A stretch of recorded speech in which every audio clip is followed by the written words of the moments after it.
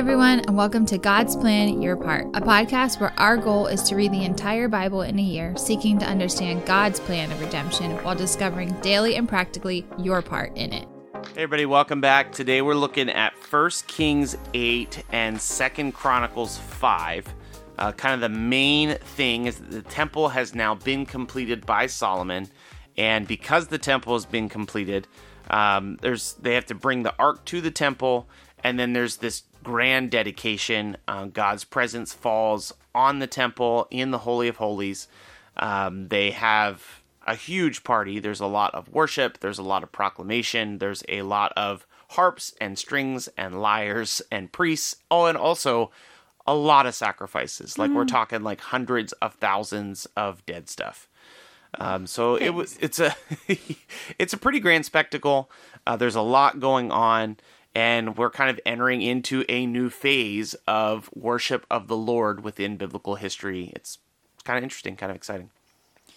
Yeah, so I guess some of the things that I just picked out as interesting, I suppose, I was just reading in our study Bible footnotes that for this chapter and continuing on to tomorrow's chapter as well, Chronicles, it says that the chronicler's account of the dedication of the temple is much longer than his description of the construction because he was more concerned about the meaning of the temple than its physical structure.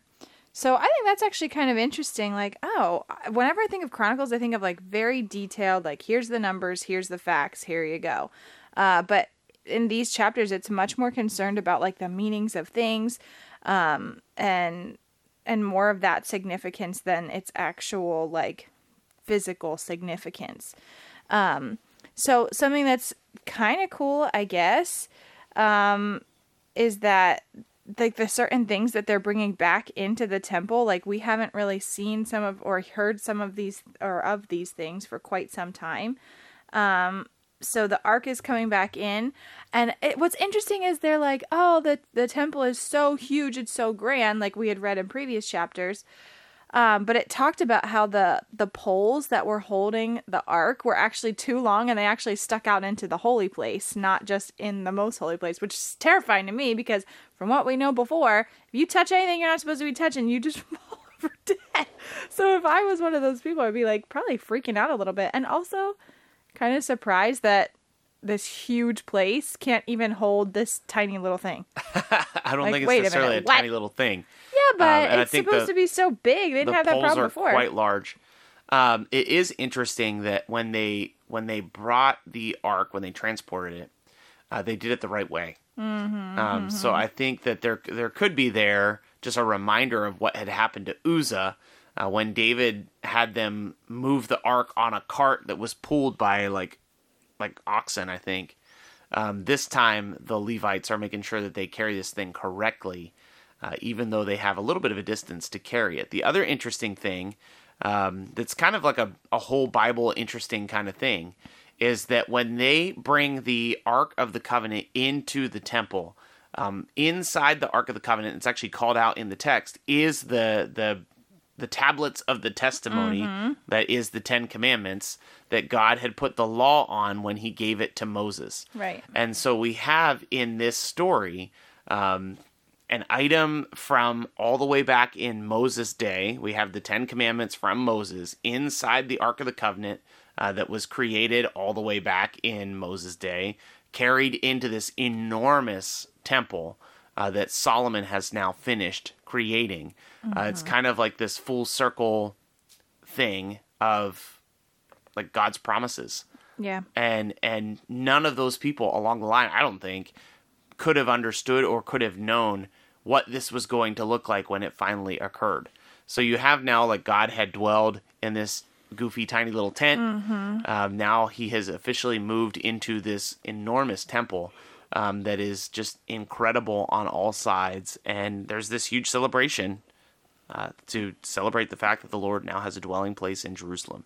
Well, and something that's interesting about that, you kind of mentioned this when you opened the episode, is that the amount of sacrifices that were made as they were dedicating the temple was like astronomical. Yeah. So it's funny because, again, like we were talking earlier, I usually think of Chronicles as being the one that has like straight up numbers. In this chapter in Chronicles, in chapter 5, it literally just said there were so many that couldn't be numbered. In contrast, if you look in First Kings, where Ryan was reading today, it actually numbered out the amount of, what was it, like goats, rams? I'm trying to find it back. 22,000 oxen and 120,000 sheep. Okay, so like ridiculous amounts of sacrifices. But what I can kind of like gather from that, and I don't know if this is even a correct assumption or anything, but I know that in like my own church history or experience, when there is something to be celebrated and you've got all the old ladies coming and bringing their casseroles and their things, like there are like even just like celebrating like fellowship time together, there's like this cool feeling of just like gathering together, sharing a meal together, and like just celebrating the body of the church. Like I can't even imagine what this was like for these hundreds of thousands of Israelites and these hundreds of thousands of sacrifices to finally like mark this moment of like, here it is, God, here's the space that we have been wanting to have for you for so long. Like that must have been just like a really cool community, like awesome feeling, I guess. You know what I mean? Yeah, it's definitely like a grand scale kind of thing that people are all together celebrating the Lord and what he's done. Mm-hmm. They are enjoying peace on all sides. Yeah. So the warring, crazy times have passed. They can now just rest in God's presence. And it's like a great time of celebration, celebrating what God has done. There's another kind of interesting foreshadowing that goes on here in chapter 8. In verse 22, the heading is Solomon's prayer of dedication. Solomon stands before the altar of the Lord in the presence of the whole assembly of Israel and spread out his hands toward heaven. And he kind of gives this long speech that basically covers that the people, when they obey the Lord, will do well. When they disobey the Lord, they should pray towards God in the temple, and God will hear their prayers and will forgive them. And at one point, he talks about if your people are carried away into exile. It's in verse 46.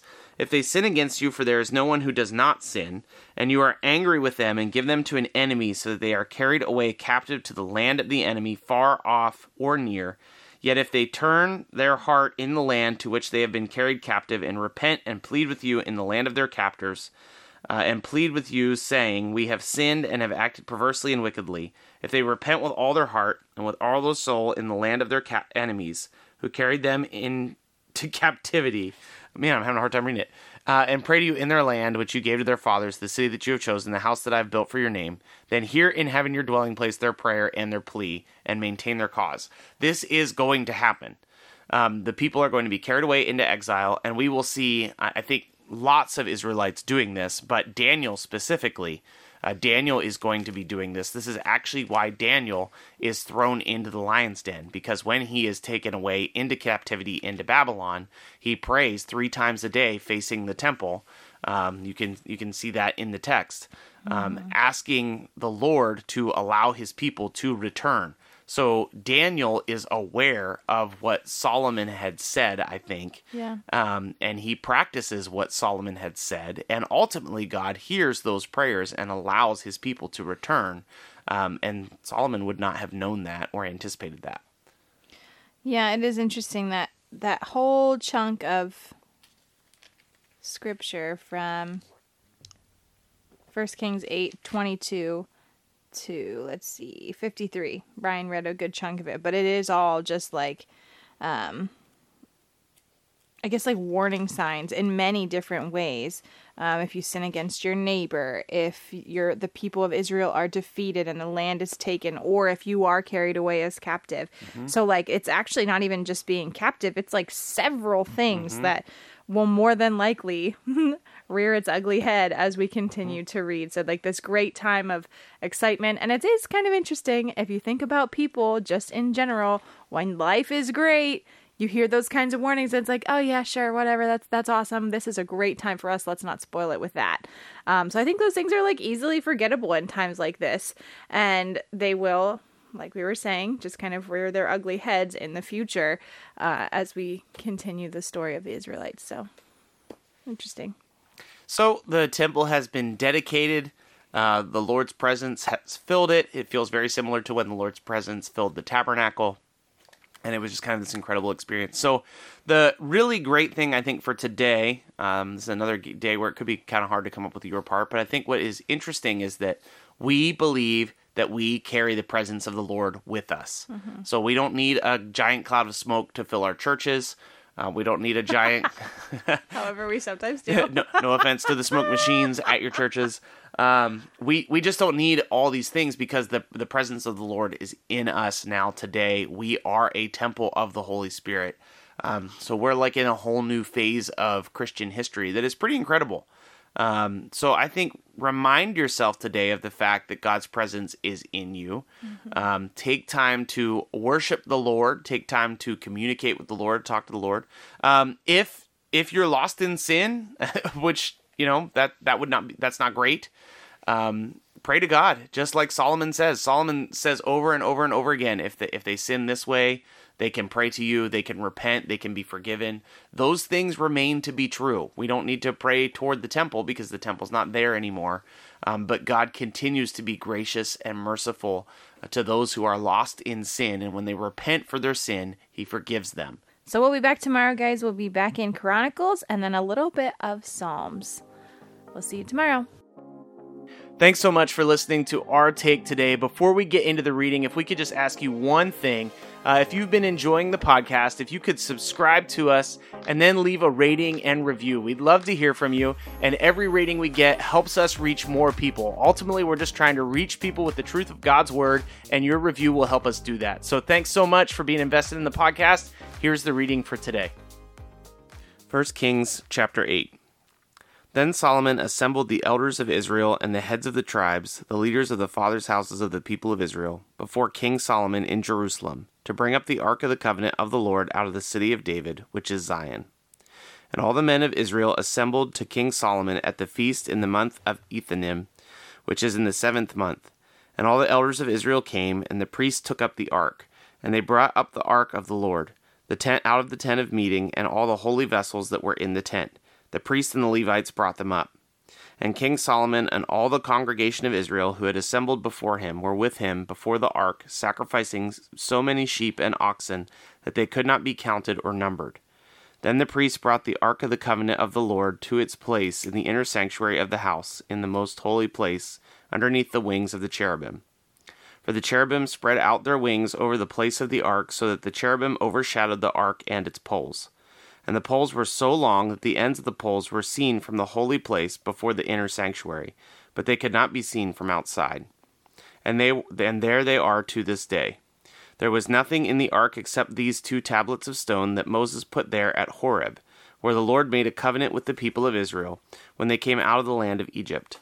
And when the priests came out of the holy place, a cloud filled the house of the Lord, so that the priests could not stand to minister because of the cloud, for the glory of the Lord filled the house of the Lord. Then Solomon said, "The Lord has said that he would dwell in thick darkness. I have indeed built you an exalted house, a place for you to dwell in forever." Then the king turned around and blessed all the assembly of Israel, while all the assembly of Israel stood. And he said, "Blessed be the Lord, the God of Israel, who with his hand has fulfilled what he promised with his mouth to David my father, saying, Since the day that I brought my people of Israel out of Egypt, I chose the city out of all the tribes of Israel in which to build a house, that my name might be there. But I chose David to be over my people Israel. Now it was in the heart of David my father to build a house for the name of the Lord, the God of Israel.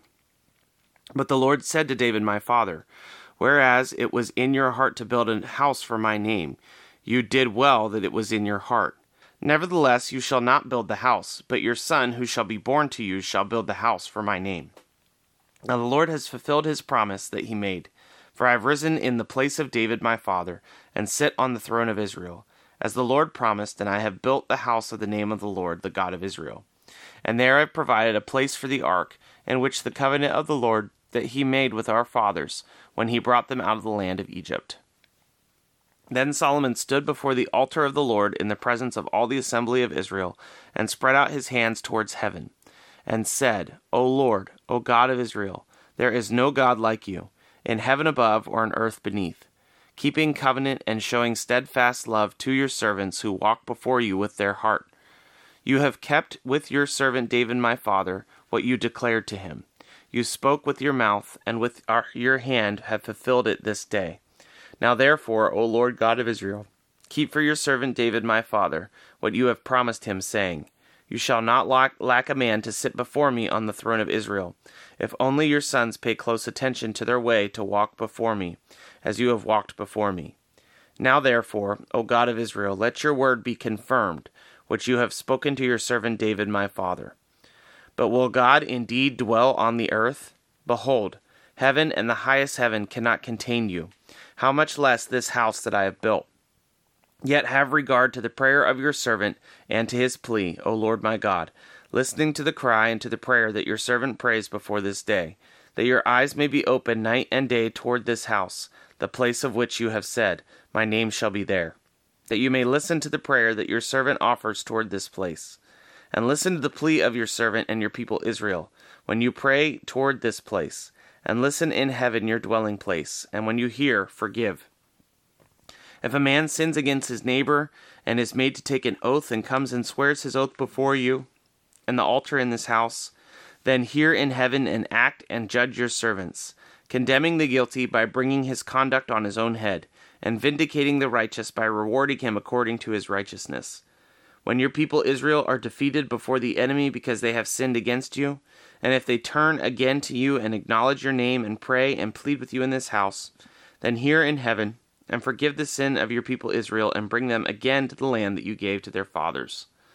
When heaven is shut up and there is no rain because they have sinned against you, if they pray toward this place and acknowledge your name and turn from their sin when you afflict them, then hear in heaven and forgive the sin of your servants, your people Israel, when you teach them the great way in which you should walk, and grant rain upon your land, which you have given to your people as an inheritance. If there is famine in the land, if there is pestilence, or blight, or mildew, or locust, or caterpillar, if their enemy besieges them in the land at their gates, whatever plague, whatever sickness there is, whatever prayer, whatever plea is made by man or by your people Israel, each knowing the affliction of his own heart and stretching out his hand towards this house, then hear in heaven your dwelling place, and forgive and act and render each of those hearts you know according to all the ways, for you only know the hearts of the children of mankind, that they may fear you all the days that they live in the land that you gave to our fathers. Likewise, when a foreigner who is not of your people Israel comes from a far country, for your name's sake, for they shall hear of your great name and your mighty hand and your outstretched arm. When he comes and prays towards this house, hear in heaven your dwelling place, and do according to all for which the foreigner calls to you, in order that the people of earth may know your name and fear you, as do your people Israel, and that they may know that this house that I have built is called by your name. If your people go out to battle against their enemy, by whatever way you shall send them, and they pray to the Lord toward the city that you have chosen, and the house that I have built for your name, then hear in heaven their prayer and their plea, and maintain their cause. If they sin against you, for there is no one who does not sin, and you are angry with them, and give them to an enemy, so that they are carried away captive to the land of the enemy, far off or near, yet if they turn their heart in the land to which they have been carried captive, and repent and plead with you in the land of their captors, saying, We have sinned and have acted perversely and wickedly.